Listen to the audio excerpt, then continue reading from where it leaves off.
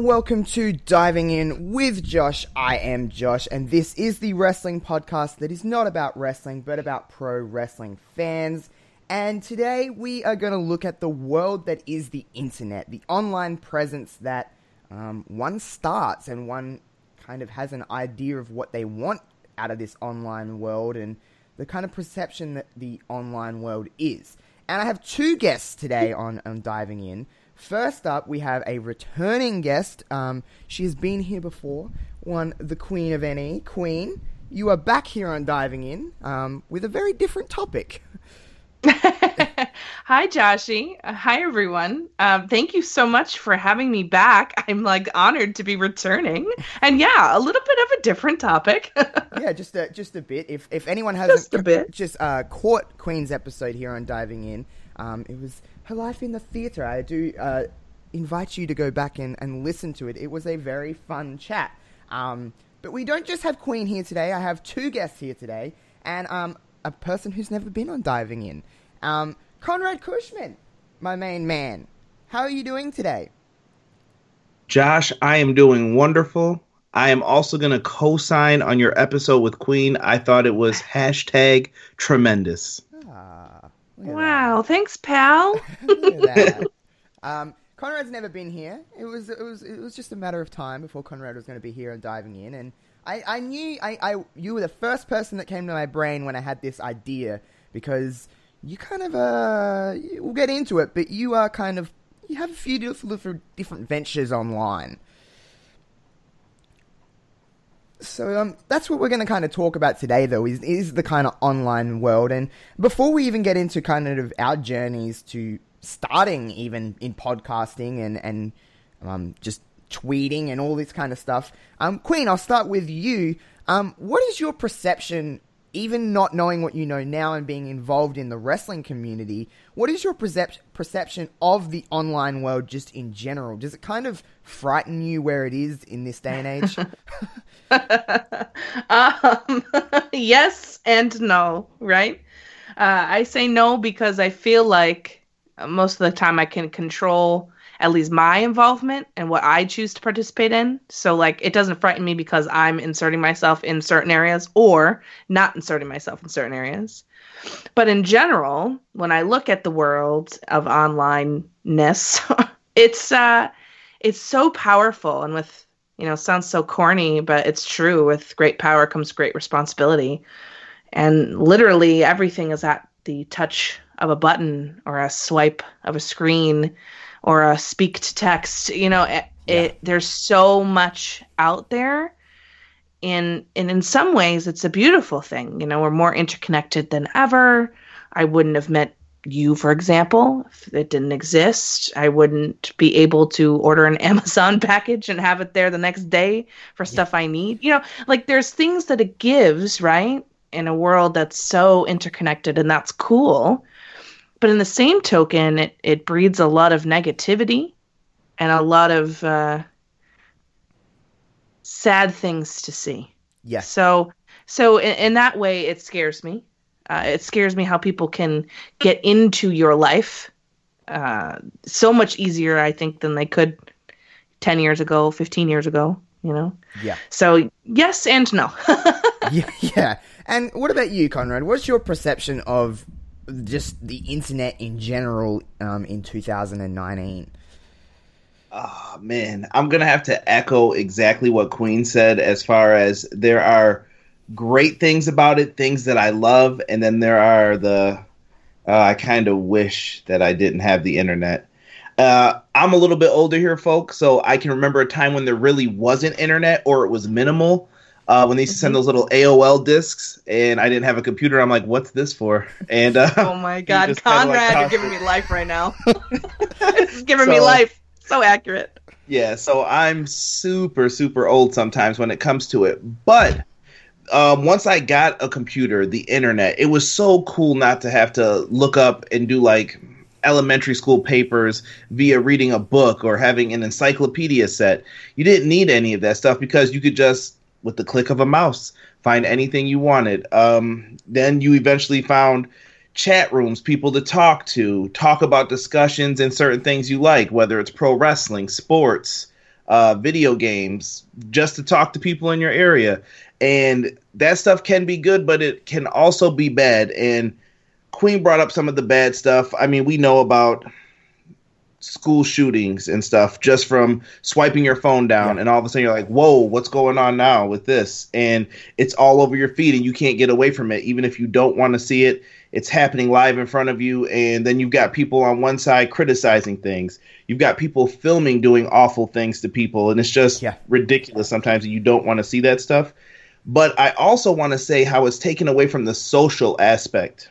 Mm-hmm. Now, I'm very big on your career, your corporate life, and everything else. Sometimes people need to learn how to speak to the person in front of them. Can you hold a conversation with someone without having your phone out, without sending a text message, a tweet, a Facebook post, whatever, MySpace top 8, whatever you want to put in there? Told you I'm old. But can you have that conversation with somebody and just genuinely, you know, look at them and just say, yeah, I feel you, man. I understand that. Can you have that? Can you look at someone? Can you read body language? I think people are missing a lot of that because of the internet.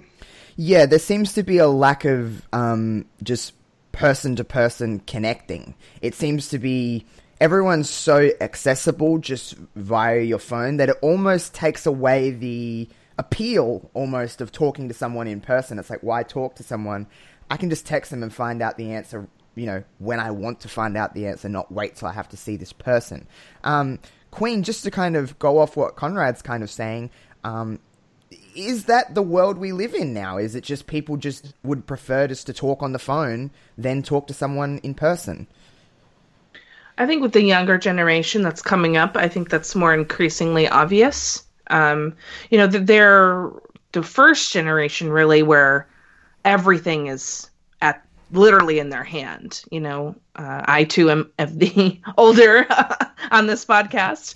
And, you know, I had shared with you, Josh, on the theater episode of Diving In that I'm so thankful that texting and Instagram and Facebook, I mean, it was a thing, but it wasn't a thing. Yeah.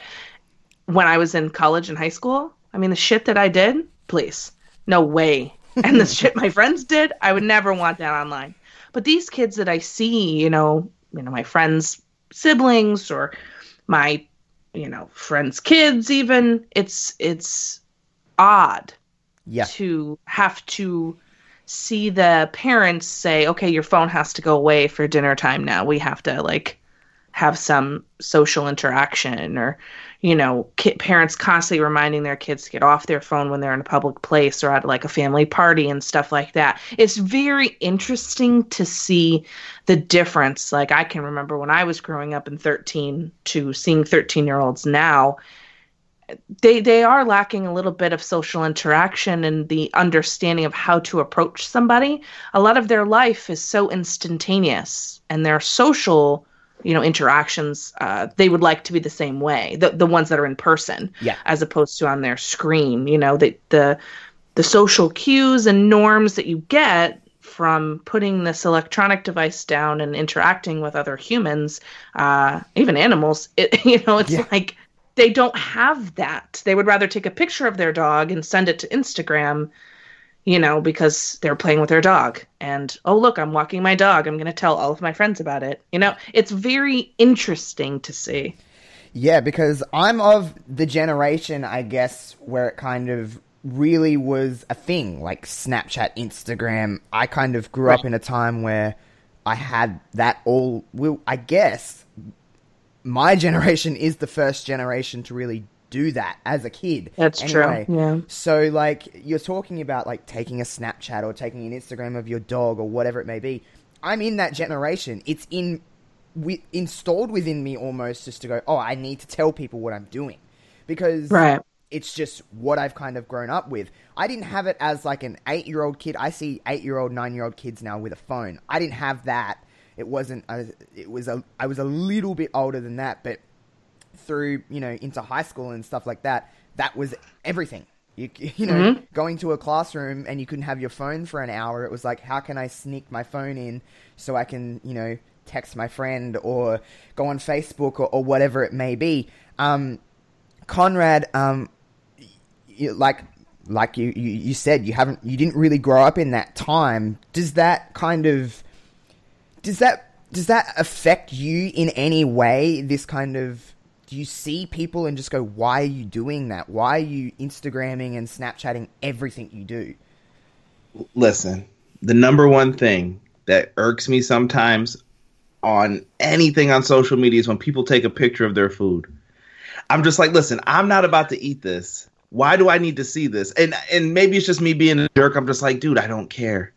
And then I'll just scroll past it. I'm like, if it looks nice or something that I would try, I'm like, oh, okay, not bad, whatever. But I don't need to see your food. Take a picture with your family. That's cool. I like stuff like that. But certain things, I don't need to hear it. Or when someone goes on a long rant about what happened at Kmart or something, I'm like, okay, dude, I get it. You want attention? Send it to Kmart directly. Like, write a letter to them, and I'm pretty sure you're going to get the same results that you are by posting it on Facebook. I don't know. I feel like it's like an instant gratification thing, or having people like it. Actually, I wanted to bring up something really weird. I don't know if you guys are familiar with Simon Sinek.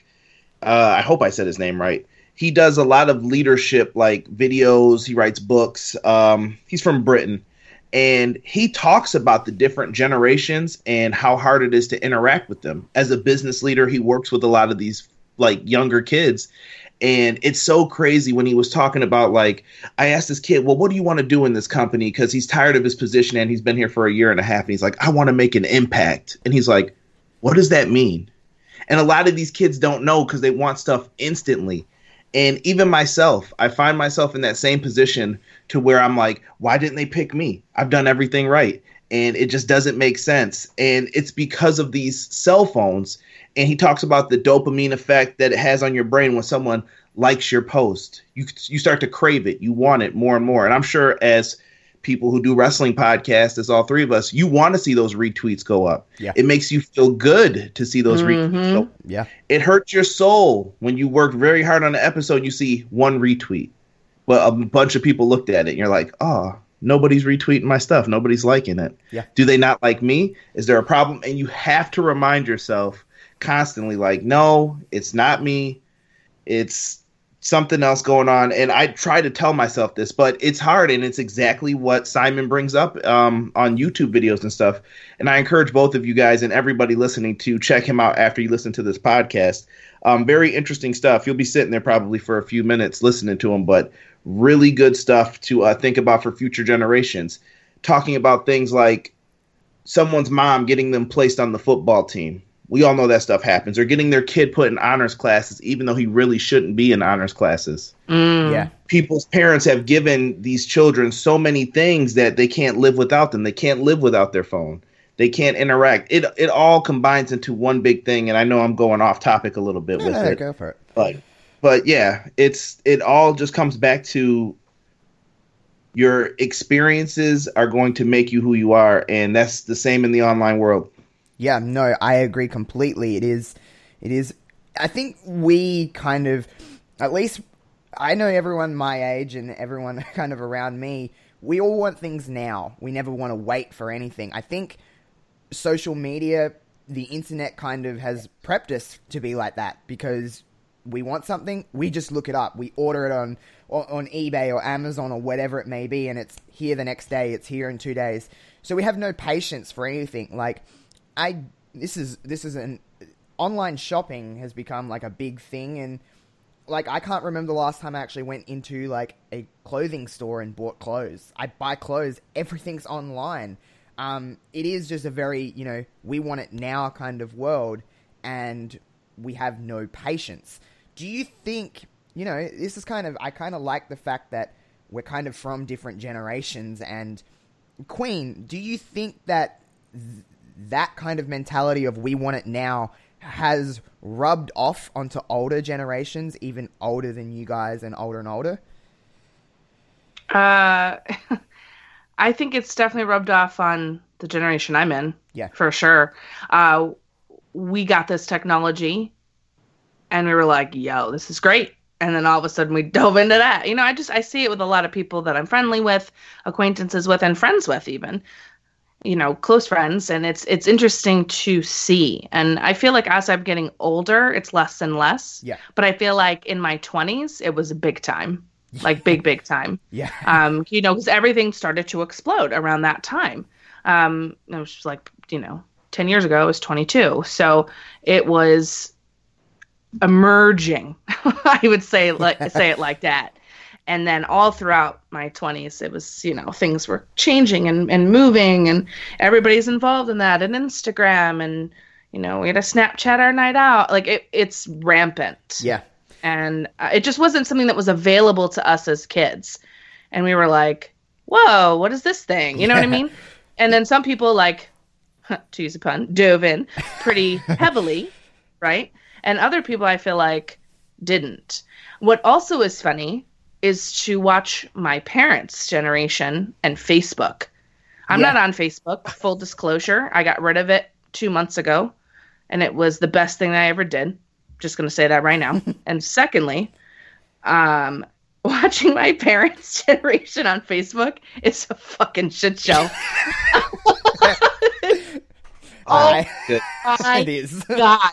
They are like word vomit. Like all over the place constantly. It's fascinating to me. Like, what a psychology experiment. I don't know. That's just my observation. Yeah, no, it is. Parents on Facebook. My nana, a couple of months ago, asked me if she could sign up for Facebook. I was like, no, I'm not showing you how to do that at all. You're not getting on Facebook. It's not happening. No, nana. Yes, no. But it is weird, though, like when... Oh my God. My mum refuses to have Facebook. She's like, I don't know how to... My mum doesn't know. She literally thought you bought stuff off of, like, straight off of Google. You didn't have to go to another site. She was like, does it just take money out of your bank account? I'm like, what? I'm like, you have to... Do you have a card? Like, do you have, like, a PayPal account? She's like, I don't know what you're talking about. My mum is just, like, technology just dumb. Like, she just doesn't know how to use a computer properly. But, to your point, it is very much... Let's, like... And to kind of go off of this question for both of you guys, where did the online kind of social media journey start for you guys? Was Facebook the first one? It seems like Facebook's everyone's first kind of social media platform, maybe MySpace or whatever it may be. Conrad, to start with you, where did it all kind of begin with social media for you? Oh dear, I had so much I wanted to say, even off of what Queen said about parents being on Facebook. Go ahead. No, this is all going to roll into one kind of with it. So let me just say this. My mom's on Facebook, right? And she is like she's one of the first people to get something new for technology, but doesn't know how to use it. So then she calls me up, and it's the most frustrating thing to be in there. And I'm like, why did you buy this Apple Watch and you don't know how to use it at all? And she was like, I had to have it. I wanted it. And it's just like, okay, whatever. And she's on Facebook. Now, she just started a Facebook group for her and her friends to discuss stuff. And it's so weird just to have my mom in the group like, why didn't you like my post? And I'm like, I'm at work. What do you mean, why didn't I like your post? You think I'm just looking at Facebook while I'm doing all this all the time? And she's just like, oh, well, when you get a chance, make sure you like all my posts. And I'm like... all right. And it's just so like awkward. And then my dad is the exact opposite. My dad is a nice old dude, but this dude doesn't know how to text message even. So it's crazy how, and I'm from the generation where, Josh, you talked about ordering stuff from Amazon and stuff. I remember looking up stuff in brand names catalogs, writing down the numbers like, oh, I want this hockey net one day for Christmas. Let me write this down. Yes, honey. Sears catalogs. You are not speaking my language right now. Dude, when we used to text message on the phones, Queen could probably remember this, I think. I hope I'm not that old. To where you had to press 3 buttons to get letters. So we used to be able to not look at our phones and text and know how many buttons to press. So it'd be like 1, 2, 3, that's a C. The next one, O. And I'm just writing my name, and I'm like, I can do it without looking at it, and I knew how many taps of the button. Versus I today, had a Motorola Razr. I know what you're talking about. Ooh. Wow. Yeah. Did you have the chocolate? Did you have the chocolate? No, I didn't have the chocolate phone. That was my dream, though. I was like, oh, the chocolate phone. Listen, I knew I was the coolest kid around when I was the first person to have a cell phone that had blue light on it, and I had a Panda that like moved, and it barely moved its feet. It looked horrible, and everyone was like, "Yo, your phone's so sweet, dude. Let me see it." I'm like, "Can't make any phone calls till after 6, so chill out on me." Do you remember when you couldn't do it after 9, Conrad? Do you remember that? Oh yes, dude, it's so bad. We had to wait till 9 p.m. to make phone calls because after 9 it was free. Oh, yeah, yep. I know. I remember that to a certain degree. It was only for a few years. And our internet dialed into the landline phones. Oh, no, I remember that. That was the worst, because if someone rang, the internet would cut out. That's right. That's where I got my late night lover voice for the podcast, because of all those late night phone calls I had to make, like, "Hey, what you doing, girl? It's 9:02. We can talk for a little bit now." But back to what I was saying, though. I believe for me, it all started on Facebook. When I was a graduate, I had to be a senior, I want to say. So when I first got Facebook, you had to have a college ID, or not an ID, college email address, excuse me. Mm-hmm. So there were no my mom, dad, and all these people on Facebook nowadays, like a lot of people have it. You didn't have that stuff. This was, you had to put in the school email address, and then you were allowed to go on. So I was on Facebook in 2005. I just looked it up recently. So everybody who's friends with me, I have all my friends from high school that are still friends with me. And it's kind of weird to watch how everybody's like grown up and completely different. And we weren't posting all these pictures of ourselves. And sometimes you read the old, I forgot what they're called. They call like the flashbacks, where they post something you posted like 9 years ago. It's like Conrad Kushman. And I'm like, is at work right now, doing homework for one of the toughest papers I've ever had to do. And I'm like, this doesn't even make sense anymore. I need to delete this. And I just go through and scrub it. The first cool one to me, though, was MySpace. And I don't want to get too deep into it, but MySpace I actually used for music. And during that time, I had a personal MySpace page, and I thought it was cool that you could have the top 8, design your background. You come to my page, you hear the T-Pain, "Let Me Buy You a Drink" song, or one of my own songs. Yeah, and I'm in there just jamming. I'm like, this is so much cooler than Facebook. Little did I know, right? So, and I would have my own music page, and I used it often to promote my rap group at the time with my best friend Derek, who you'll see sometimes in my videos. I don't think he's been on the podcast yet, but you'll see him in videos and stuff. And we used to rap together, and we used MySpace for that. So, I don't know. Social media just kind of like took on a life of its own in the beginning with it. You just used it to stay in contact with friends originally. Yeah, so just to put things in perspective, in 2005, I was 10. I was graduating high school. I never. Am I older than you, Conrad? I graduated in 2004. Oh, fuck. Oh, yes! I'm not the oldest. God damn it. All right, we're discovering here on Diving In. That's what I kind of like. Yes, but in 2005, I was in fact 10. I never had a MySpace account. If someone would like to, Queen, maybe, Conrad, whoever, please explain to me what exactly MySpace is. Oh, Jesus. Okay, well. Queen, take it. So, okay. Let me try to do this in a way without you being able to see it. So, you know how Facebook has the like the feed, right? Yeah. And you had your wall. Yeah. Okay. So they had parts where you could put comments and stuff and talk back and forth to people. Yeah. But on the left-hand side, you could put your profile picture. Yeah. Little info about yourself. There were many options. Okay. Age, gender, relationship status. Before Facebook got all crazy with like, it's complicated, MySpace had all sorts of options for you for your relationship status. And then it had also, like Conrad mentioned, you could put a song up there. So when people visited your page, the music would play. Now you could either set it to automatically play, or they would have to click it. It depended on your preference. Mine always played. And I changed it by my mood. So some days it would be some like hardcore rap thing, and other days it would be like Coheed and Cambria or Avenged Sevenfold metal music. So depending on my mood, but it always changed. And then your top 8 changed, right? And there was so much drama with top 8. So like, you know how, I don't know if you remember this, Josh, but when Facebook started, they came up with something similar to the top 8 where you could have like your kind of favorites, if you will. and they were like little square boxes, and you could see everybody's profile picture. They kind of have it now. Yeah.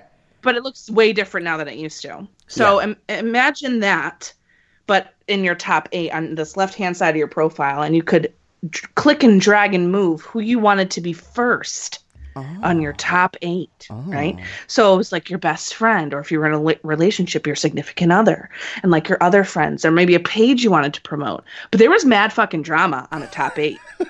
Let me tell you, it was real, because you moved that top 8. Oh shit, something was going down. People knew you lost friends. People knew drama was happening. And they also had a blog aspect, so you could blog on your MySpace too. So it was very versatile, but like Conrad mentioned, it was really like a music thing. A lot of very famous artists had MySpace pages, so you could check out all their shit. And they had all of their songs listed, and I think photographs too, Conrad, if I'm not mistaken. That started to become a thing. Big time, photos of their festivals or whatever. That was huge. And you could change the layout. You could change. I mean, there was like. I always think about it as, for me, like Conrad, when Facebook started, it was your college email, and there was only a certain select amount of colleges. The famous colleges went first because that was the plan. Yeah. The IDs, and then it trickled down from there. But I had it in 2005, and I had it for 14 years. And what an evolution. But I always thought MySpace was cooler, personally. It had more features, and it had more content, where Facebook I felt was like, this is cool because I could like talk to people that went to different schools than me, right? That's good. But I could do that on MySpace already. So like I didn't really get it. Yeah. But my Conrad said, little did we know. It was all going down in fucking flames. MySpace was like the customization for Facebook, if you think about it like that, Josh. Like you could make your background whatever color. Like if my shirt, I think I have like one time I had a Mario Brothers shirt on, and it was like Mario snatching cash out the air. I'm a hip hop fan, so you can make fun of me for wearing my 6X t-shirts back then. And he's snatching like cash out the air, and you would change your background to green, and then you would put like a song about money at the same time because it just fits the profile.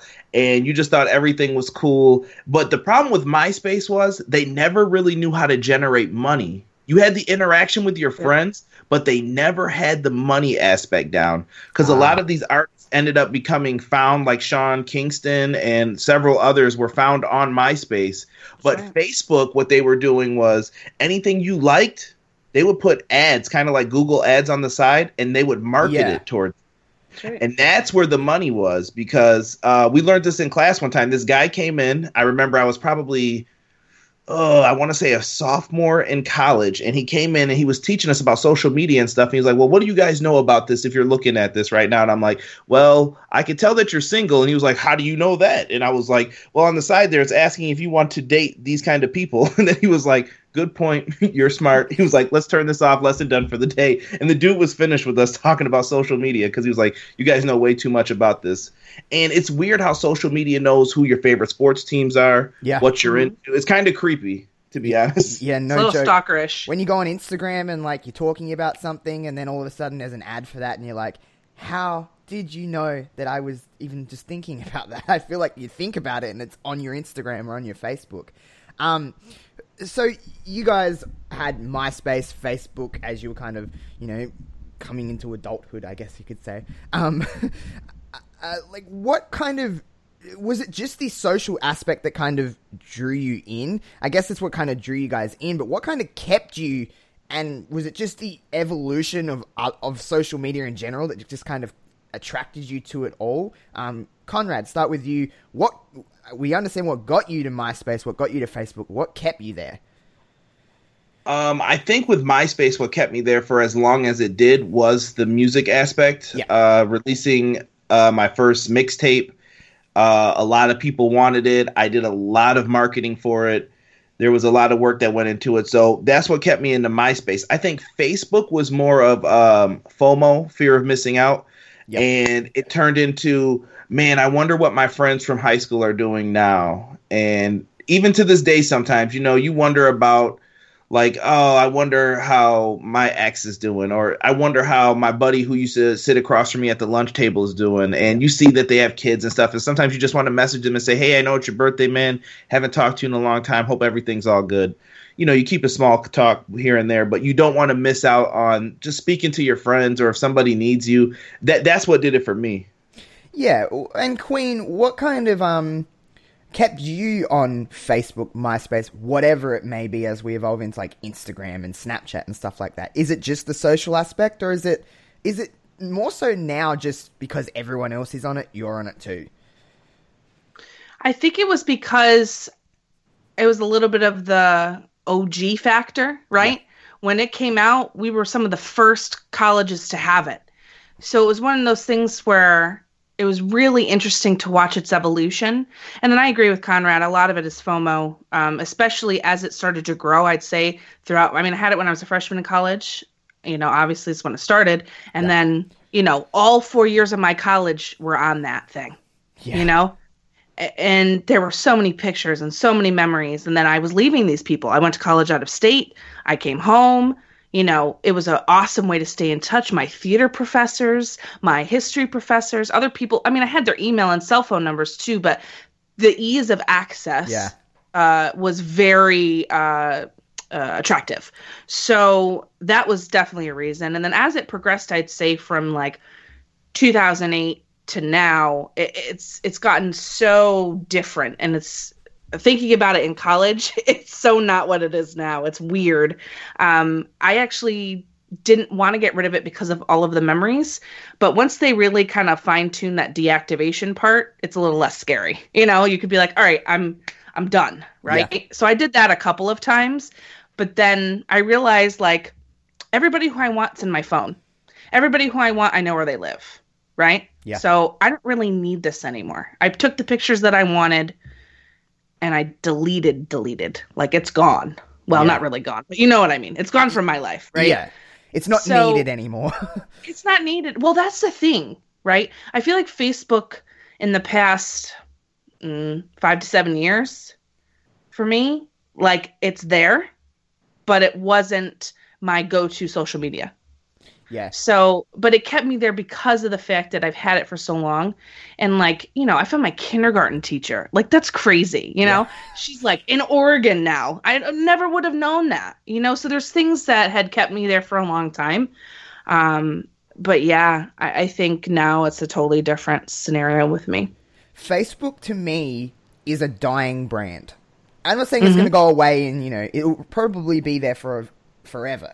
But it is a dying brand. I know, at least for the group and circle that I'm in, I'm 23, our kind of core, it's not our number one. Facebook is not what we have first. Facebook is not what everyone you can find. It's Snapchat, it's Instagram, it's other things. So Facebook to me is, I don't think Facebook, and I can't say this as much as you guys can, but I feel like Facebook in its original form is nowhere near what it is now. Facebook isn't to me about the social aspect. There's so much else going on Facebook. I mean, Facebook has TV on it and stuff. You know what I mean? Like, Facebook is not just what it was originally set out to be. I feel like Instagram and Snapchat and Twitter, I feel like they're still at its core of what they're originally intended for. Facebook isn't. Conrad, what is your opinion on just the overall look of Facebook now?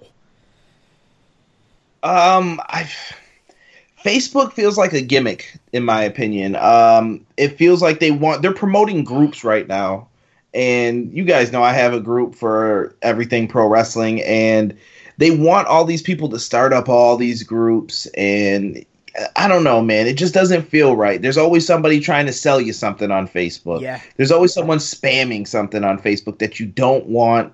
Or they're in there and you can't tell if they're a bot or not, but they repeat the same thing every time. And I'm like, dude, kick this dude out the group right now because he keeps saying, hello, my friend, how are you today? Do you want to know how to make $100 really quick? And it's like, oh, God, I don't want to see this. So I think Facebook has lost it for me. Personally, I think that Twitter is kind of my go-to. I don't have to read a long rant. I don't have to see it in my face in front of me. You only have so many characters, which is one of the better things. I know people are always like, give me more characters on Twitter. Nothing is better than to just scroll by something and just say, you know what? No, Not today. I'm not feeding into this garbage because it's usually the same people with the same over dramatized problems that you're just like, oh, I'm so tired of it. Even with the videos and the stories, I don't even know how that works, to be honest. The stories, I'm like, am I supposed to continue watching this? Is there like something in the end, or I don't know. I just think that Facebook has turned into a stock similar to any other business, and their main thing is how to make money. Yeah. Make money off of you and how we can stream media or whatever they want to become. I think they want to become like the all media site. Yeah. Where people post, watch a television show together, talk within groups, and Facebook's the place where you want to be, and they want the entire world on it.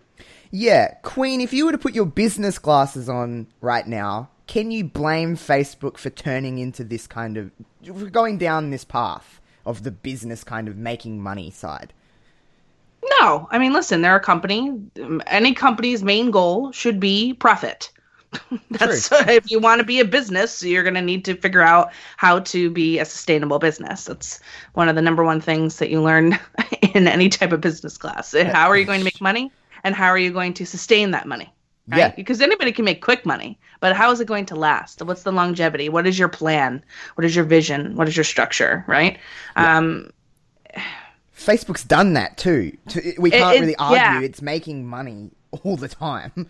It does make money all the time. And a lot of that shit came a couple years ago. I don't know how many years ago now, but those freaking farm games, like that made them an enormous amount of money. And it blew my mind. Yes, Farmville. I got to harvest my strawberries. I got to harvest my strawberry.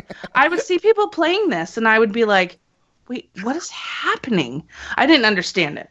But, dude, I was the first person to ignore those. I still to this day probably have an inbox full of them. I'm like, nope. I hate it. I love Farmville. I used to oh my God, before school, I used to have to check my farm and make sure everything's going well. I'm like, I can't plant anything now because I'm at school for the next 7 hours.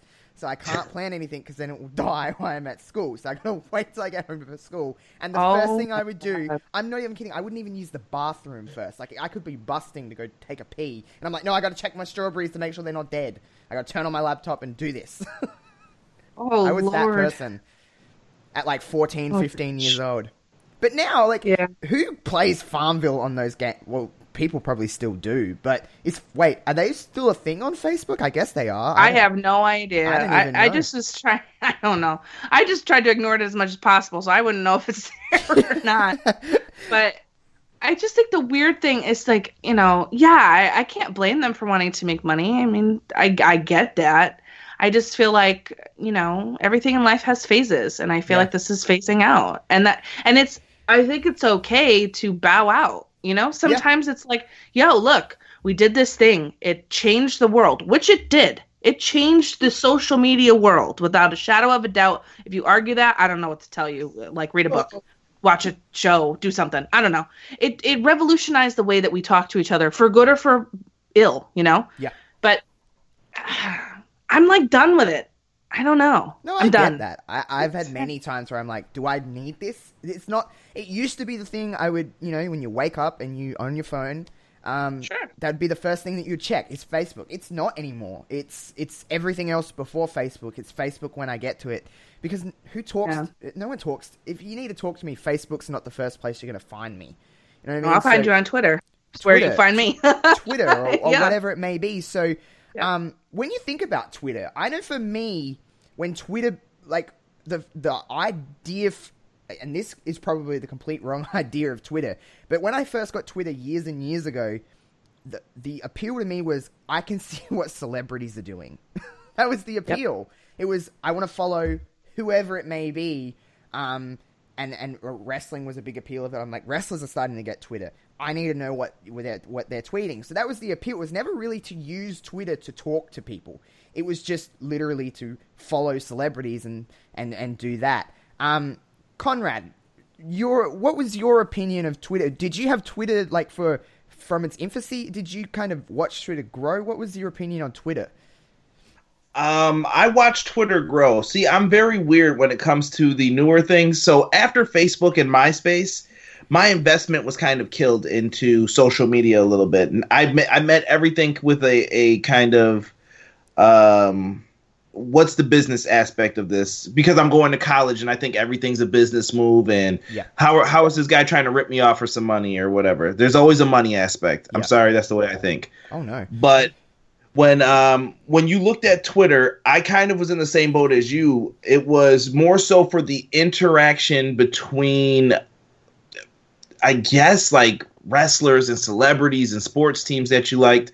And then once I got onto it, I was like, oh, this is pretty cool. I get to decide like what news I'm going to see all the time. So I don't have to see something annoying. I could just say, I want to hear about my favorite football team, Buffalo Bills, and I want to see about WWE superstars. Like, I don't follow every WWE superstar on there. I followed the ones that I liked or people that were going to a different company that left the company. I'm like, oh, I want to keep up with Kurt Angle right now, so let me see what he's doing. Yeah, and that was the kind of appeal of Twitter to me. Queen, did you have Twitter from when it was a kind of a baby, or did you, like us, look at it from the outside before you attempted to join it? You know, what was so funny is I looked at it the other day. I joined in 2009. I don't even remember. I don't even remember signing up for it, to be honest with you. I just remember I did it, and I barely used it other than the same as Conrad said. I would follow certain people. I'd see what I wanted to see, which is what I really like about Twitter. If I don't like to see it, I don't have to see it. That's fucking great. Yep. So it was like that. And I followed celebrities, or I'd follow, TV shows once they started to do that. And of course, wrestlers and anything like that could hold my interest. But to be honest with you, it was barely used in those first few years. For nothing from me personally. I would go and look at stuff, but I didn't post anything. I didn't say anything. I had Facebook for that at that time, so it didn't really make sense for me to do that. And a lot of my friends didn't have Twitter, so it was just my outlet for other things that I enjoyed. Yeah, it almost seemed, and I don't mean this in a disrespectful way to celebrities or anything like that, but it almost seemed like it wasn't for like people you knew, like real people. It seemed like it was for the unattainable, that people you'll never talk to in your life kind of people. And that's what Twitter was to me.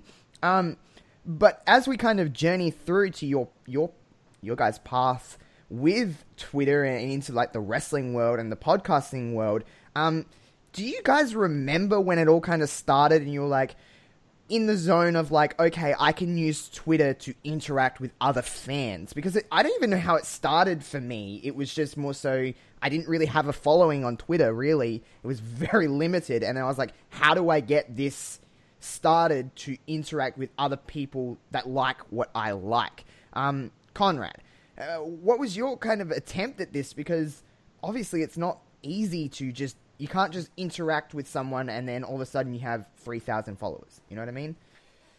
Yeah, for me, I'm trying to remember. I think it was I just looked it up. I started Twitter in 2011, by the way. Farmville has 32 million likes, by the way. Holy Jesus. Yeah. So I don't think they're going anywhere anytime soon. But back to Twitter, though. So I had my personal one. I started it, I guess, around 2011. And I was probably still like creeping on there. Like I had it, but I wasn't posting. And I was watching, I can't remember if it was for like 2K14. One of the wrestling video games, Shawn Michaels popped up in the commercial. And I was like, oh, crap, that's so cool that Shawn Michaels is going to be in. At the time, I thought you had to tag everybody in something that you liked, that you couldn't just write Shawn Michaels or hashtag Shawn Michaels. I tagged his name in it, and he responded back. And Shawn Michaels is my favorite wrestler of all time. He was like, that's good to know, kid. Thanks. And I was like, holy smoke, Shawn Michaels wrote me. And then all of a sudden, everybody who liked it, like it turned into like a retweet frenzy because it was Shawn Michaels. Yeah. And people, I'm like, who are all these people retweeting me? Then I'm starting to get followers from it. And I'm like, oh, okay, cool. And they're like, you like wrestling? Yeah. Me too, man. That's dope. And I was just like, oh, all right. And it kind of set off the light bulb a little bit. It was flickering, I'll say, at that point where I was like, oh, okay. I see how this works a little bit. Yeah, it was very similar to me in the fact that, of all people, it was my birthday in like 2012 or 2013. And at that time, I liked Eve Torres, of all people, and I asked if she would wish me happy birthday, and she did. And then all of a sudden, I had all these followers, and I was like, what? Like this, and they're like, oh, okay, yeah, like you, Conrad, you like wrestling, blah, blah, blah, blah. And then it just kind of starts like that. Queen, how did it kind of begin for you with this, in this weird wrestling world on Twitter? Well, I'll say one thing before I was Queen, and then I'll explain Queen. So, building off of what I said before, it was just to follow wrestlers that I liked. And in 2016, 2017, I got introduced to New Japan Pro Wrestling. And I fell in love with a man named Kenny Omega. And I followed him.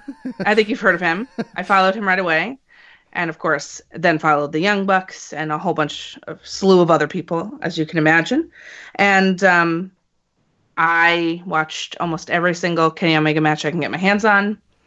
And I, too, asked him to wish me a happy birthday because I was obsessed. And I'm not ashamed to admit that. And that's fine. So I did. And he actually did. And I was like, I'm sorry, what? Yeah, that's what I was like. I was like, huh? Right? I'm like, I didn't expect that to happen. And I'm like, this is never going to work. Whatever. Right? Okay. Well, it did. So that was before I was Queen. And so my story is kind of weird. I was listening to a bunch of wrestling podcasts, JR's, Jericho's, all the main whatever. ones. All the main ones. And then from there, I just opened, you can open the podcast thing on iTunes and you can see a whole bunch of other suggestions, right? Yeah.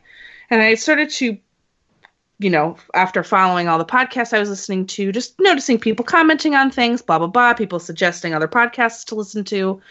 And that's how I found Smart to Death's podcast.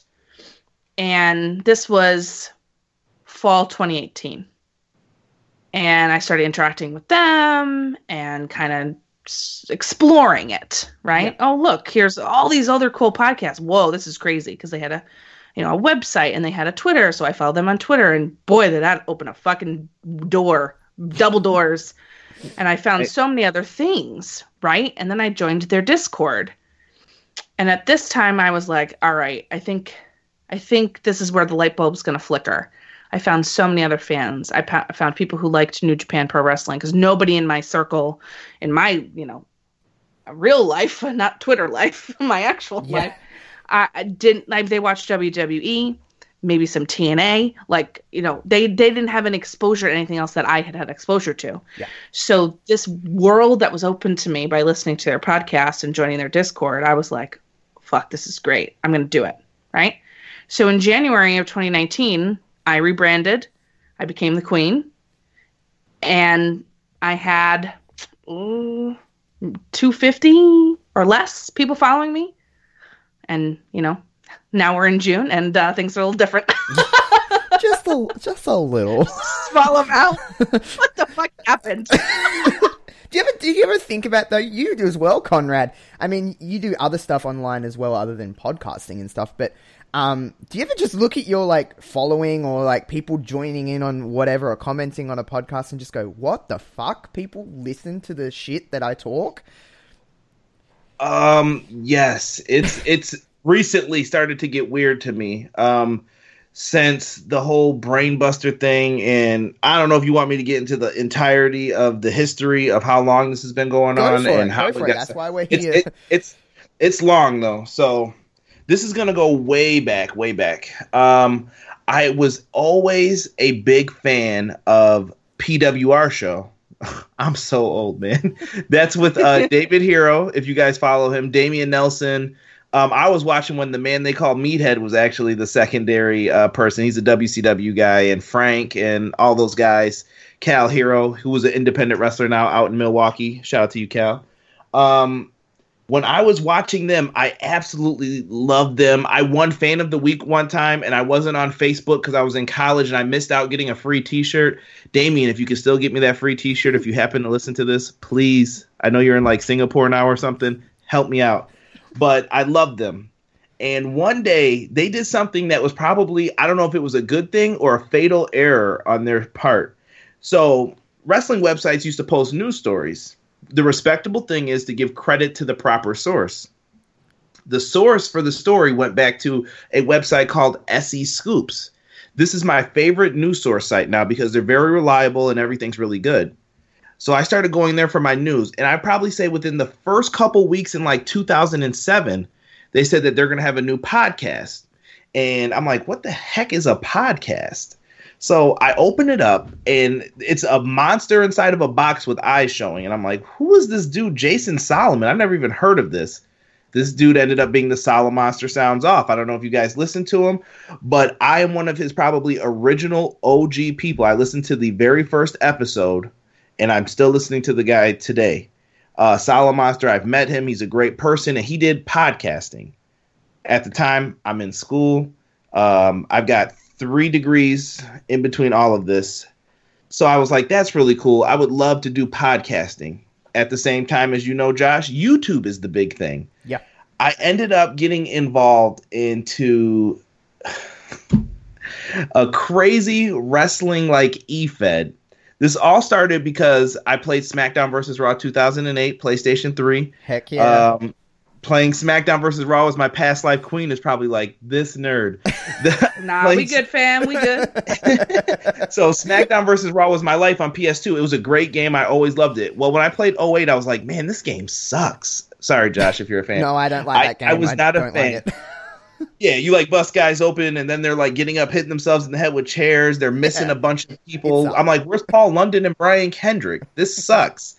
So I'm upset and I'm like, dude, I got to find something else to do to make this video game experience better. I went looking for an E-Fed. So I went, the very first one I joined, they were like, yeah, you just write out what you do in the match and then we post it on here and it's all text. And I'm like, oh, dude, this is so lame. And then I was like, I can't do this. I can't. Well, in between me doing it, I played online with some friends. These dudes I ended up becoming good friends with, DJ, Popo, and Chiefs. All dudes I know on PlayStation. We don't talk as much anymore, but I remember we were all in there one night, and I was like, yeah, I was looking up this E-Fed. It's late at night. I'm in college, and I'm just like, yeah, I couldn't find anything good. They're like, yeah, that sounds pretty cool, though, man. We should look up some. And then eventually I stumbled upon one called NGW. NGW was a great place. In there for about a year. Did all my stuff, and it didn't work out. Me and DJ and a couple of the other guys figured out how they were doing everything, how they built the site, how they came up with the images, and we all took pieces of it and figured out how to make it work, and we started our own. In the process of starting our own, they came back and said, oh, I can't believe you guys did that, blah, blah, blah, blah, blah. I ended up trying to be peacemaker, and I ended up combining both groups together. I said, listen, we can make a lot more potential money with this, or, you know, I'm thinking that we could make money with this. You can't. So, because you can play a video game for free. But I'm like, we can get more people if we all work together. They were like, cool, let's do that. Boom. So we formed something called XGW. XGW became the largest Sony PlayStation E-Fed out of like hundreds of them. We were the number one for years. And we did it for quite some time up until, I think, 2K18. And by that point, I was getting too old to argue with people about who cheated in a match. I'm like, listen, bro, I have a job. So let's get to the point. I don't have time for this. And you just got too old for it. But during that time, I would put YouTube videos up. And if you guys ever look up, I'm probably going to say this one time because I don't want everybody to know my PlayStation name, Animals07. That was my original account. And me and my brother would do videos on how to improve the video game. And I have a video, I can't remember how many views it's at. I know it's over a couple 100,000, where we were doing videos early on before a bunch of other people were, before there were the Smack Talks and Tony Pizza guys. And we were out there making these discussion type videos about the video game, and people were loving them. And I kind of wish now, going back, that I would have just kept upgrading my camera equipment, kept doing the things, but I didn't have the confidence to appear on camera. And I was just like, nah, man, people are going to make fun of me the way I look. And I didn't want to pop up on camera until years later when I got the bug from Solomon Monster and podcasting. And like I said, I got on Twitter. I'm interacting with people like Smart to Death. I can't even think, Matmen. There were a bunch of people on there just talking about pro wrestling. That I swear to you, honestly, everybody that's in that Brainbuster Radio crew, both of you, I heard of all of you guys beforehand. Wow. I just knew of you guys. Whoa. So yeah, not to be creepy, What? but you would That's pop up on my feed. So I'm like, oh, Wow. okay. So the guy with the boots is Wrestling Reverb, and I'm not saying I knew Josh, but I would just be like, okay, I know who Wrestling Reverb is. Queen was always really popular amongst everybody because everybody loves Queen. You know, it should be like a TV show. And I knew who all you guys were. So I'm like, man, I don't think I can measure up to a lot of these other people. And you go through like these highs and lows of your confidence being up, confidence being down. So in like 2016, I started saying like, I'm going to do YouTube. I thought I was going to be a YouTuber. YouTube wasn't going so well. People weren't watching my videos. I'm like, man, it used to be way easier to get subscribers. What am I doing wrong? So then I said, let's try podcasting. Maybe the audio, maybe I'm ugly and people don't like me. And I'm not trying to be funny. Like I was like, maybe people don't like seeing my face. So maybe if I talk, because I know pro wrestling, I know it better than anybody. I feel like I'll beat people in trivias. Like I'm like, I know my stuff, dude, even outside of WWE. And eventually it just led to me doing podcasting. And I was just like, let me try it out. I met all you guys, and that's how it kind of fell into place for me. It felt like it was all in pieces, but I knew that I wanted to do something like this. Yeah, no, it did. It is very much, it doesn't just, in a sense, and I guess with you, Queen, because you've only been doing solo podcasting for what, a couple of months, really? 3 months, if that? How long has Brainbuster been around now? However long it's been around, but what, 10 episodes in or something like that? Yeah. For you, on the outside, from my perspective, it seems like it's almost happened overnight. At least with you, Queen, because it's been so like you are naturally just, and this isn't just gonna, I'm not blowing smoke. You are just naturally very good at podcasting. It doesn't seem like it requires. It's just in you, from my perspective. Anyway, same with you, Conrad. You have a very natural way, and you know your shit. That's what I've always known about Conrad, and what I love most about Conrad and your stuff is that you know what you're talking about. And with you, Queen, though, it does seem like it's just been very like, it's probably not. I don't know. Like, it seems very easy and natural for you. When you started podcasting, you weren't a solo podcast. What kind of, how did that begin? How did you get into podcasting, I guess is what I'm trying to say. Yeah. Well, first of all, thank you very much. And second, I always kind of thought that podcasting might be in the realm of possibility for me. Yeah.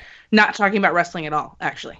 Some other stuff. Oh. And when I dove into wrestling Twitter back in January, I decided the way that I was going to jump into that was by live tweeting Raw, SmackDown, and pay-per-views.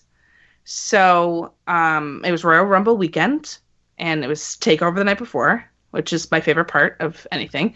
So I started live tweeting my reactions to what I was seeing on the screen, and then I got a message from Pops from DYWTSB. Somehow he found one of my tweets about TakeOver, and he was like, these are hilarious. I've never heard a woman say anything like this before about wrestling. And he's like, are you on a podcast? And I'm like, what? No. I'm like, no, not at all. Like, I love wrestling. I was live tweeting and interacting, whatever. And he's like, well, like, DYWTSB is looking for a female perspective. We've been wanting one for a while, but we haven't found the right one. Would you be interested in coming on and, like, we'll kind of see how it goes by doing the predictions and post, like, reactions, I guess, if you will, to pay-per-views. And I was like, all right, like, I'll listen to your podcast. Like, we'll see if it's good. He's like, yeah, like, listen to it, see how you feel, whatever. I listened, and I was like, yeah, dude, like, let's do it. And then that next time to talk about whatever pay-per-view it was, I can't remember now. I think maybe it was Rumble or it was one after that. No, it was Rumble, because there was no one after that. What am I talking about? I'm tired. Sorry. Anyway, so it was after that. They invited me on, so I came on. And funnily enough, I had ordered my microphone, which I'm talking on right now, and it had come the day before TakeOver. And I was going to be getting into, and I still am getting into, some voice acting things. So that's why I bought it. And how weird is that? Like, talk about right place, right time. Yeah. It showed up the day before all this went down. And then they invited me on. It started with predictions and reaction shows. And then Pops and Mort were like, nope, we need you full time. And around that time, I had met up with Wilf by listening to his show. I'd started listening to him, previously, obviously, but we started interacting online. And he invited me on his show, 5 Moves of Doom Draft, which was a fucking blast. It was so much fun. And from there, he was like, I really like what you have to say. You have a voice. I would love you to come on this collective I'm about to do. And I'm like, wait, what is happening right now? It was so weird because I had only done a few shows with DYWTSB, right? So when Wilf had said that to me, I was like, are you sure? And he's like, yeah, I'm sure. And I was like, no, but like, why? I didn't understand because it just was so like out of my realm of what I thought was possible before, I guess. And then I knew though kind of right away when he asked me and I was like, yeah, I might be interested in this. I knew exactly what my show was going to be right away. It was within like 10 minutes. I wrote down a whole concept and I was done. And I was like, oh, then maybe this should be what I should do, right? If it came to me that easy without even blinking, then let's do it, If I had struggled with it or felt like, oh, like I don't really know what I want to say, whatever, blah, blah, blah, then I wouldn't have done it. But like I knew what I wanted to do. And because I am a woman who loves wrestling, there aren't a lot of opportunities afforded like in my friends groups or like out at a sports bar or going to a wrestling show in the past where people have given much credence to what I had to say. It was always, oh, I'm sure your boyfriend like watches wrestling and he taught you everything you know, or, whatever. They couldn't like fathom that like I just watched wrestling because I liked it by myself. Like Mr. Queen has like no interest, Yeah. It's so funny like that. And having the opportunity to start a female-led podcast about wrestling when there are so few of us out there, it's a big deal to me, No, So I get it. That's kind of how it started. I get it because, I've talked about my sister plenty of times and the fact that she likes wrestling and she will not come on the podcast. She goes, I can't. I'm like, why? And she goes, because anytime I post about wrestling on Twitter, I get hassled. And I'm like, why? And she's like, because she goes, everyone refers, because, it's in the last like month or two, I've been doing more stuff with my sister. You've probably seen me interacting with her and Wilf and stuff like that, interacting with my sister on Twitter. And she goes, people hassle me because it's just, oh, you only watch wrestling because Josh. So Josh knows everything, you know nothing. When really that's not the case at all. My sister loves wrestling. She knows just as much as me about it. But she will not do it. She's like, I'm not doing it. It's just, it's weird. I can't fully get in that concept because I'm like, just to me, she's just talking about wrestling. But I understand it. And you saying that kind of just, kind of sets it in. But it is, she's only just started she'll post a wrestling gif every now and again on her account. And she's like, I'm only comfortable doing that. I won't do any more.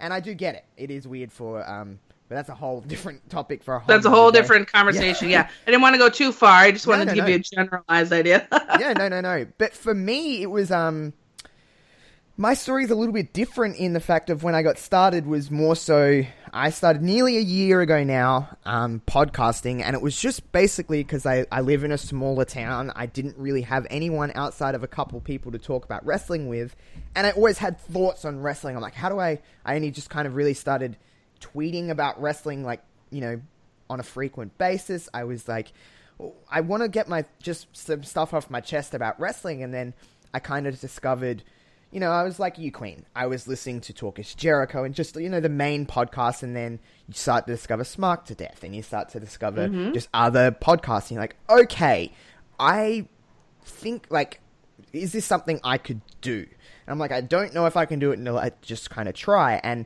the same as you. I was like, if I struggle with this, I know it's not for me. But I just kind of just was like, I'm just going to talk, and let's see what happens. And it was just that for a few months. It was just like, there's not really not really anyone listening. There was very few people that are like, hey, I listened to your show. And it was like, that's pretty cool that even just one or two people are listening. But I think for me, and I think a lot of people relate to this that kind of listen to Reverb now, and just are kind of familiar with me, is that it all kind of kicked off when I went on Wilf's show, Fights of the Round Table. That's when I kind of started to get a lot more traction. I started to get a lot more of a following. That was my kind of, Wilf kind of opened the door for me in that aspect. I'll never be able to thank Wilf enough, because I was pretty unknown before I come onto that show. And I think, I don't know if that's where you kind of first heard about me, you guys, but that was really where it kicked off for me. And then eventually, Wilf asked me to come on Brainbuster. I was a part of another network, which I won't get into right now. That's where it really started. I noticed that I'm like, because it still blows my mind to this day that, people ask me to come on this show or come on Reverb or actually listen. But that's where it kind of started for me, was Wilf, and him just kind of taking a chance. I guess he's taken a chance on all of us. I guess that's where we all can meet in the middle, is that Wilf's taken a chance when he did not have to. He approached us and was like, hey, I want you a part of this. Conrad, what would you say have you noticed a difference with your stuff? Because you do a lot more than just a podcast. You do stuff on YouTube, and you have other ventures. Do you feel like there's more of traction with your stuff now that you're on Brainbuster, or was it more just Brainbuster added to it? Brainbuster is very weird. See, a lot of people give credit. See, I felt like the night where a lot of things changed for me was, I don't even remember how Foul and I knew each other. It had to be from like a retweet train or something. Yeah. Foul needed a guest one night, and he had Omega Luke, Wilfred, himself, and me. And I was like, oh, I'm familiar with those other two guys. I follow them as well. They follow me. I've seen Omega Luke, Wilfred. And, you kind of like listen to people's stuff, but you don't listen to it every single week. But I'm like, yeah, I know who they are. And we went in there and we were talking about NXT UK TakeOver. And we went in there and it was such a good show. It flowed so well. I felt like maybe even at first they didn't know how to take me, because I'm very quiet and I don't like to speak a lot.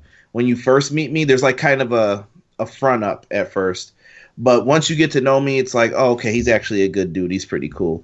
But once I started talking to Foul, Wilf, Luke, I was like, yeah, these guys are really cool. And everything just spiraled into great stuff. Like, I started talking to you more. I started talking to Queen, and it just started working out. And when Wilf was first looking for people for Brainbuster, I don't know if he knew how badly I felt like I needed that. Because at the time, my podcast numbers were down. My YouTube numbers sucked. And I'm like, should I quit doing this? Like, is it me? You go through these things in your head like, do I suck at this? Do people just not like me? What makes this person better than me? And I'm sitting there racking my brain thinking about stuff too hard. I'm like, what if we all came together and I could be a part of this? And I was hoping I was in the first round. As you guys know, I wasn't part of the very first grouping for it. I was just like, okay, but when I get down on stuff too, I use it as motivation. Yeah. Quick little side story. One time I lost my keys. I tackled my wife in the snow. This is, I think, before we were even married, and my keys fell out of my pocket. And it was a big blizzard in Buffalo. Yeah, that's right, Wolf. Blizzard, snow. And the keys fell in there, right? Big piles of snow. So for 2 days while I was off, I spent the entire time looking for my keys. And my dad's just like, why don't you just go and get keys made? You don't have to keep looking for them. And I'll never forget, he was right in front of me. And I said, I'm going to find these freaking keys. And I'm digging right where I tackled her. I'm like, they got to be in this area somewhere. He was like, just give it up. 1 shot with the shovel, throw everything up in the air. I couldn't find it. 2 shots with the shovel. He was like, if you don't find it in like 10 minutes, we're going to just go and get you another key. And I'm like, I'm not going. And then with the 3rd shot of the shovel, I'll never forget, the keys popped up in the air. I snatched them out the air, and I was like, that's why you never give up. And he just looked at me and was like, this kid never gives up on anything. You're so freaking stupid sometimes, but it's a good trait to have, I guess, because he said I would have gave up. And when I didn't get into Brainbuster Radio, I decided that I'm going to show people why I should be part of Brainbuster Radio. Not complain about it. Not beg for a chance to do it. I went out there and I was like, I'm just going to grind even harder, make things happen. And I ended up on a Twitch stream with Marty the Moth Casaus. And I felt that's where things started to turn for me as well again. I got on there with Marty the Moth Martinez from Lucha Underground, one of my favorite characters on there. He's a big video game fan. We were talking about Mortal Kombat and some other game. And I was like, Marty, I'm a big fan. I have a podcast. Do you want to come on? He said, sure. So for weeks, I'm chasing him down on Instagram. He was like, send me a message. I sent him one, no response for a week. Sent him another one, no response for a week. And I'm like, hey, what happened to you coming on the podcast? The next time I see him going live, he said, I got you, bro. You let me know when. And I was like, okay. And then one day he just messaged me out the blue, and I was like, yeah, just let me know when you're available. He's like, you available right now? Bloop. I was like, yep. Cleared out everything I had planned to do for that day. And I'm like, let's do it. Me and him ended up talking for hours, and we became really good friends. Martin is a very cool dude. We talked about lifestyles, different things like that. Things worked out. I was feeling really happy. A couple weeks later, Wilf came up to me, and Brainbuster Radio started to take off, and he was like, I want you part of the launch. And I was like, holy crap, it actually happened. And I did not think it was going to happen. I was like, that's really dope, because I felt like in my heart I needed it. I needed some validation. And once I heard the people who were a part of it, because I knew beforehand who was going to be a part of it, I was like, I feel like I belong with that group. Like I have something that matches their passion. So I was happy to be with you guys, like very joyful. And I'm still happy to this day that I had the opportunity to do it with you guys. And to go back to what you said about the YouTube thing, it's so weird now how many people tune in every time I go live. Yeah. Like there's a certain group now that just shows up. And I think you've been in there before. The other day, I do threads every week in my Facebook group, and this is just where people could talk about the show, whatever, interact with each other. These guys got mad that I was not doing a SmackDown review again. They were like, dude, it's been 2 weeks. Where's your SmackDown review? And I'm like, guys, I would rather record for the podcast for Wednesday than do another review, because I don't want to be negative all the time on the reviews for WWE, because that's what it's going to turn into, and I know it. But that Monday Night Raw review, they will not let me give it up. The one night on the feed, I swear, I was like, guys, I think I'm going to stop doing the Monday Night Raw reviews after WrestleMania. And they're like, no. We need your reviews. You have to do the reviews. And I'm like, why? And then one person put, so I can know whether I need to watch that stupid show or not. And I'm like, oh, that's great. Punish me. But it's so weird. They just like the interaction with each other and being mentioned. And I think there's a lot of people in the wrestling community whose voices aren't mentioned, hence why they love Queen's show. Queen's show promotes fan interaction, and I think they love that the most. It's just a good thing to be a part of the wrestling community. There's so many wrestling fans all over that slowly, I think, people are starting now to gravitate towards Brainbuster Radio. And I think that my brand was okay, but I think as a collective unit, we could do bigger things, because I learn stuff from each and every one of you every day. Queen has taught me things.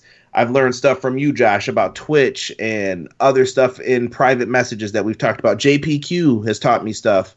Headlock Talk, even just talking to him recently. Good stuff with both of them, actually. And you just learn from people, and I love it. Yeah, it is very much like that, and I feel like I learn. See, I'm always in.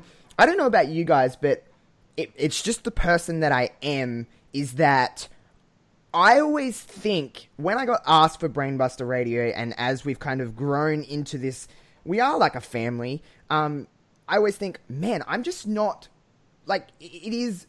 Everyone's gonna do it, no matter how many times you say, "Don't think like this." Sometimes I'm like, I don't belong in this collective. I'm not up to par with everybody else.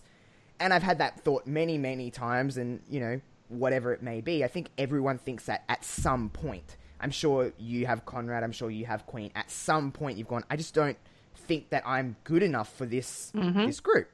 But I think what you guys have taught me most is to take chances. Because in podcasting, there's so many wrestling podcasts. Like literally anybody can do a podcast in theory. Anyone can do it. You just need a microphone and you need a computer.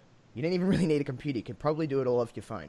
But I think with you guys, with Wilf, with you, Queen, Conrad, and everyone else, is that taking chances is something that you can do with podcasting. Whether it's in relation to the show, branching out and doing other things, online. The online presence that you have is probably bigger than we'll ever actually think. Because essentially, anything that you put online, anyone in the entire world can see. Anyone can. And I don't think even we think that at points. We're like, well, no one's going to see this. I think that's where we're still in that mindset. Queen, you are very interactive with everybody in the wrestling community, whether it be on Twitter or through your podcast. You are that person that, if you tweet something out, you're going to get some interaction, and you're always interacting with everybody. That's what I, adore about you the most, is that you're very interactive with people. Do you find yourself, do you value that, and do you really aspire to just keep growing that interaction? Yeah. What's the point if no one's going to listen? Yeah. What's the point if no one's going to talk about it with you? I mean, I could do this. I could just turn off the podcast, not do it, and watch wrestling by myself. Why is that fun? That's not fun. Yeah. Wrestling's more fun with other people. It is more fun with other people. And not to say that I can't enjoy it by myself, but I find myself watching, especially in the last, 6+ months, I find myself watching something and I want to message you guys. I want to be like, yo, did you see this? Yeah. Can you believe that this happened or didn't happen? And it's not just you guys. I want to ask people, this is a gift to be able to do what we do and share what we share. And I feel so humbled that anybody wants to listen to what I have to say, A, but B, would take the time out of their day to interact with me. Yeah. It's the least I can do to respond if I can. And if I can, I will. Yeah. This was a gift that fell in my lap, really. That's how I feel. It fell in my lap and I took the opportunity. And I'd love to give that back, which is why Queen's Court is what it is. And I hope to grow that even more. There's 10 episodes in. I'm taking it easy. We're going slow and building towards my ultimate goal. But the interactive part of my show is going to increase. That's my plan. It's starting with the questions. It's starting with having on people that, I've met through Twitter that interact with me, that listen to the show. And it's onwards and upwards from here. Yeah, I love it. Yeah, I just have fallen in love with all of it. Everything I just have. It is really just a very fun thing to do. I look forward to talking with people and recording a podcast and, branching out, because I would have never have tried this show 6 months ago. I wouldn't have the confidence to do so. And it is just a sense of, humbleness is the best word to kind of use, is because I'm very humbled that people take the time to want to talk to me, that just interact with me on Twitter or listen to the show or whatever it may be. I think that's across the board with all of us, is that we're very just lucky. We're very lucky to have people listen to us and stuff like that. As we're kind of winding down here, Conrad, as you move forward, it's probably pretty hard to just say exactly, but what's your ultimate goal out of having this online presence and continuing podcasting and branching out doing other stuff? What is your goal? Ooh, that is a deep question. Yeah. Man, I'm sitting back in my chair right now with the thinking cap on. I feel like my goal is that I've always wanted to work in something that's my passion. They always say, do something that you love and you'll never work a day in your life. I don't know how true that is, but I think it'll make it a lot better. And I enjoy doing podcasting. Yeah. I can give you guys like a little snapshot of my week every week. I'll start from Monday. On Mondays, I go to work. As soon as I come home from work, I go to the gym and meet with my personal trainer. From meeting with the personal trainer, at some point, I had to figure out how to do my layout for Raw so I could do my YouTube review later, post a thread in my group. All this while either working or the night before if I get lucky and they have the pictures up, and I do that. Tuesday, I have to prepare for Wednesday's podcast just for my regular everything pro wrestling stuff. Sometimes I try to do a SmackDown review alongside with it. So SmackDown review, podcast on Wednesday has to come out. It has to be done by Wednesday because that's always my promise, and that's always been my goal, is to stay consistent. Thursday's kind of my day off, but then I leave it open for, hey, you need a guest? I got you. You need me to show up? I got you. I can do that. And Friday, between Thursday and Friday, I also have to record for Brainbuster Radio. And God forbid if there's a pay-per-view or multiple pay-per-views, my week is shot. My family probably wonders, why is this dude always up there watching wrestling, taking notes, going crazy over all of this stuff? And that's just what my week is. And eventually, I just want to be a name that's respected within the wrestling community, that people just know as, you know what? Go listen to that Everything Pro Wrestling or Brainbuster Radio group. These guys know what they're talking about. They are all excellent, and Conrad Kushman is probably the best source to go to if you want to know about pro wrestling. The dude is always consistent. He's always there, and he's someone you can count on. And I hope to get like interviews out of it and such. I mean, I don't consider it my main source of income. I want it to be like a secondary source of income, something that I already devote my time to it, even if I wasn't making money. So why not make some cash flow on the side with it? And that's all secondary right now. I'm not even focused on money. I just want to put out what I'm putting out. But that's the long-term goal, is to hopefully make some money off of this and enjoy pro wrestling, meeting pro wrestlers, meeting fans. Like you said, here's another weird thing, Josh. I didn't tell people this story either. I was at a Ring of Honor show. I was walking by and I had on a wrestling shirt. I went to go to like one of the concession stands, and somebody, when I was walking by, says, "Hey, you're that Everything Pro Wrestling guy." And I'm like, "Huh?" And they're like, yeah, I've seen your videos in this Facebook group. And I'm like, "Oh, okay, that's cool, man. Hey, my dad runs a show, and he runs it on a television locally here, and he wants you to come on and talk wrestling with us." And I was like, "Huh?" I'm like, "You guys are joking, right?" And they were like, "No, I want you to show up. We stream it on Facebook Live, blah, blah, blah." And a bunch of people saw me on this show.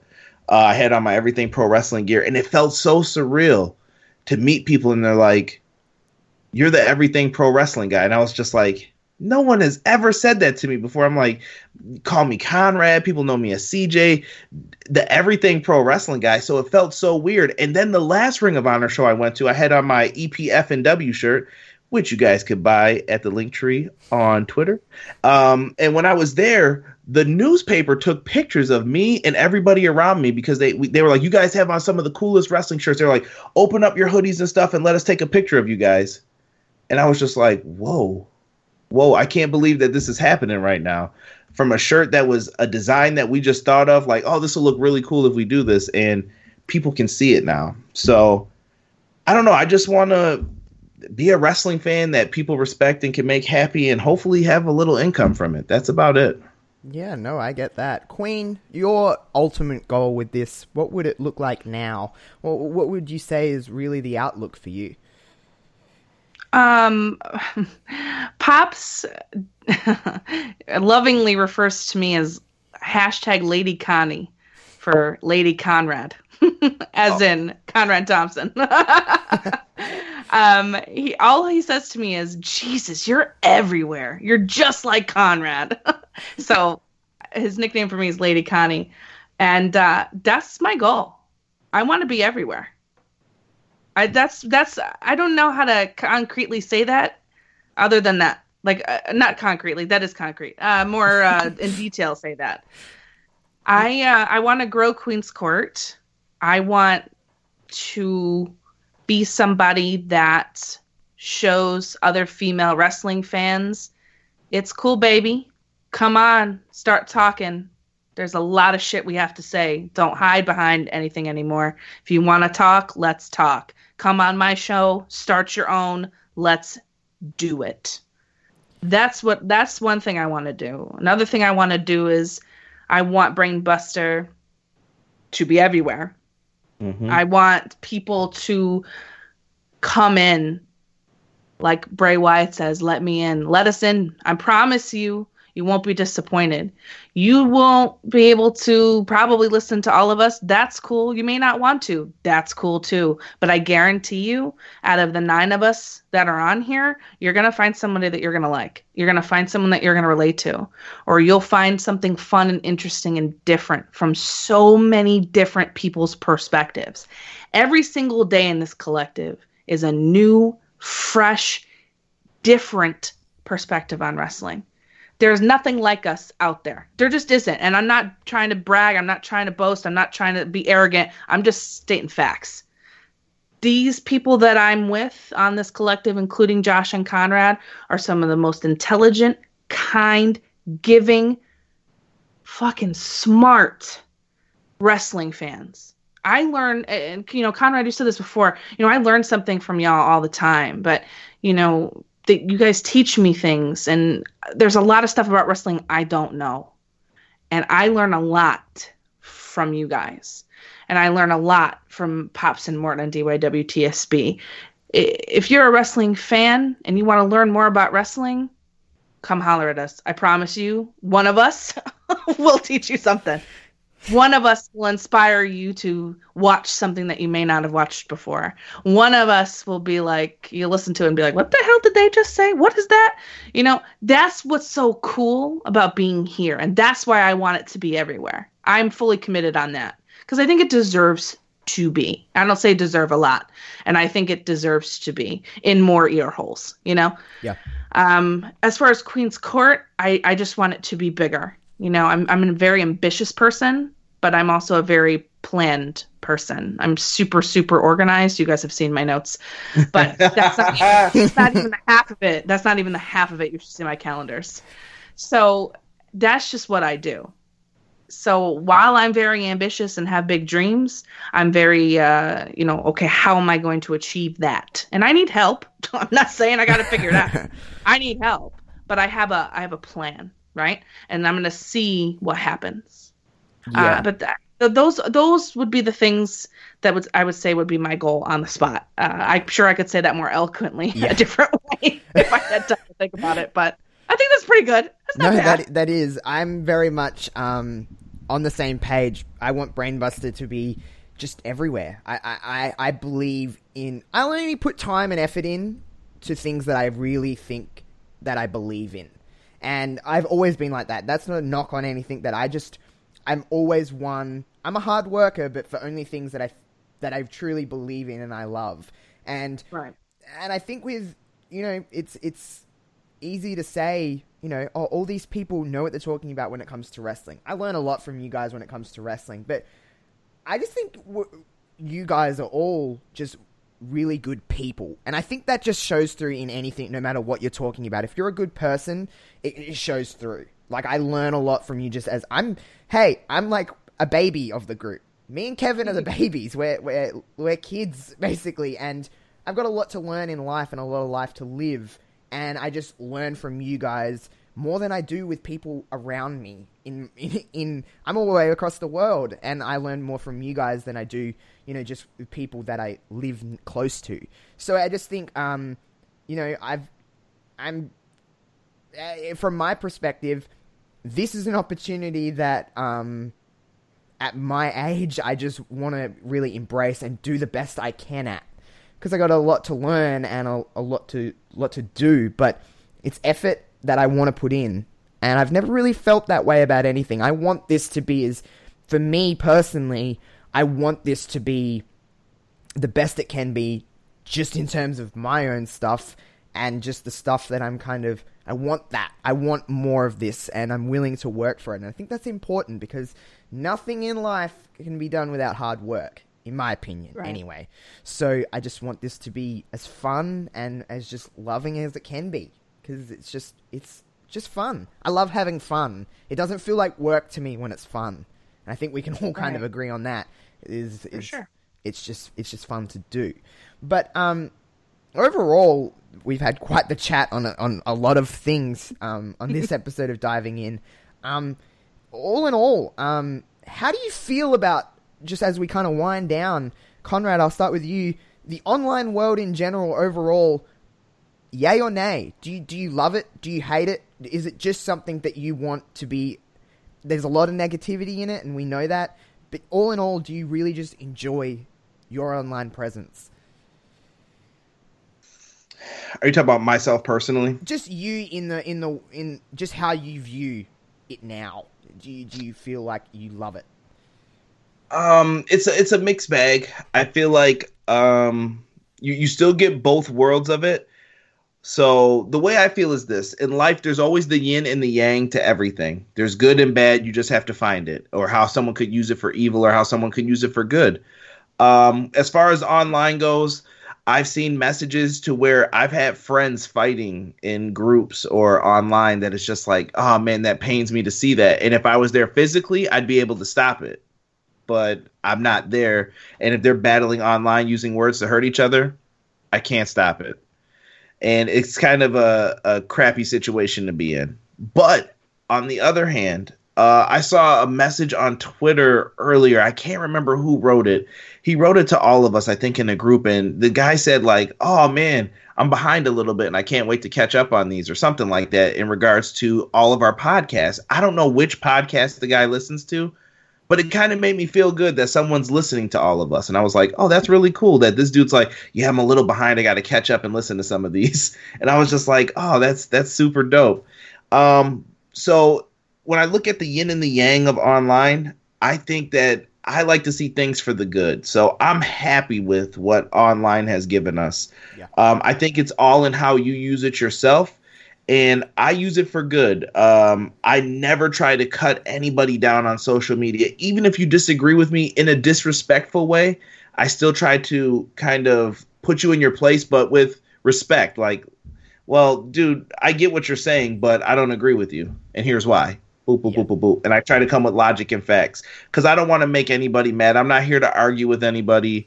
I want to use this to promote things. I want people to get, like you said, we're in wrestling t-shirts for free. I want you to be able to watch a product, meet a fan at a show, or meet a wrestler at a show because of interacting with us online. I want good things to happen from it. Yeah. And that's my ultimate goal when I'm online. Yeah, and Queen, what about for you? Do you just, in your world, are you loving the online world, or what's your take on it now that you're kind of immersed in this wrestling world? I like where I'm at right now. I feel good about the social medias that I do have, which are very limited. Yeah. And in terms of Twitter, I'm very pleased with how things have progressed and where I'm at right now from January till June for that time period. I'm thrilled with the people that I've met. There's a lot of negativity, but that's why there's a mute button. Yeah. That's why there's a block button. No joke. I don't have to have that in my view if I don't want to. Not to say that I won't, put my foot down if it needs to get put down, but I'm not here for that. I don't need to be here for that. If I get negativity thrown my way, I try to rise above. I do the best I can with that, very like Conrad, I'll put you in your place, but I'm not going to be a total bitch about it. I'm just going to be like, yo, like, cool. I don't know why you're calling me names right now, but I don't get it. Yeah. We're disagreeing. And it's not the end of the world. You got to relax a little bit.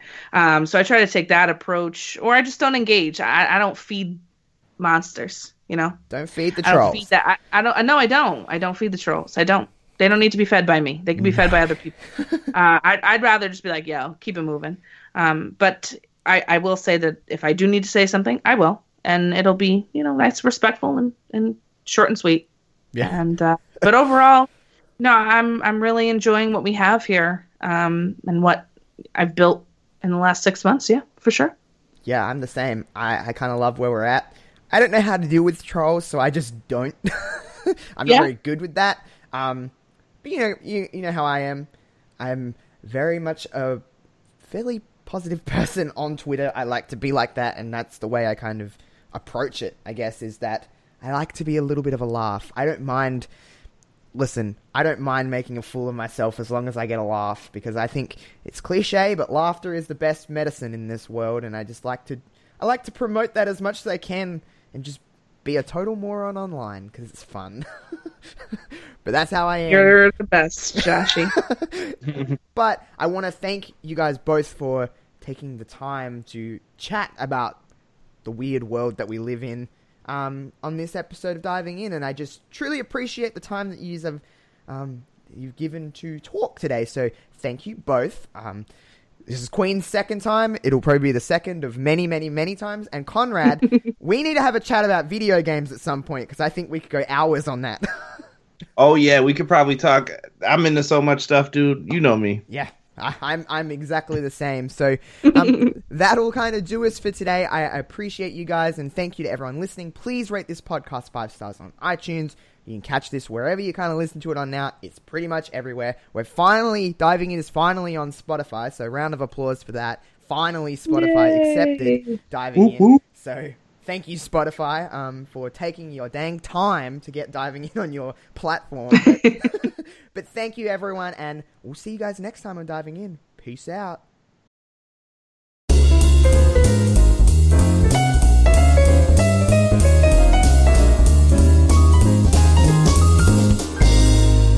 I want to thank Queen and Conrad for coming on this week's Diving In. We had a nice, beautiful chat about the online world.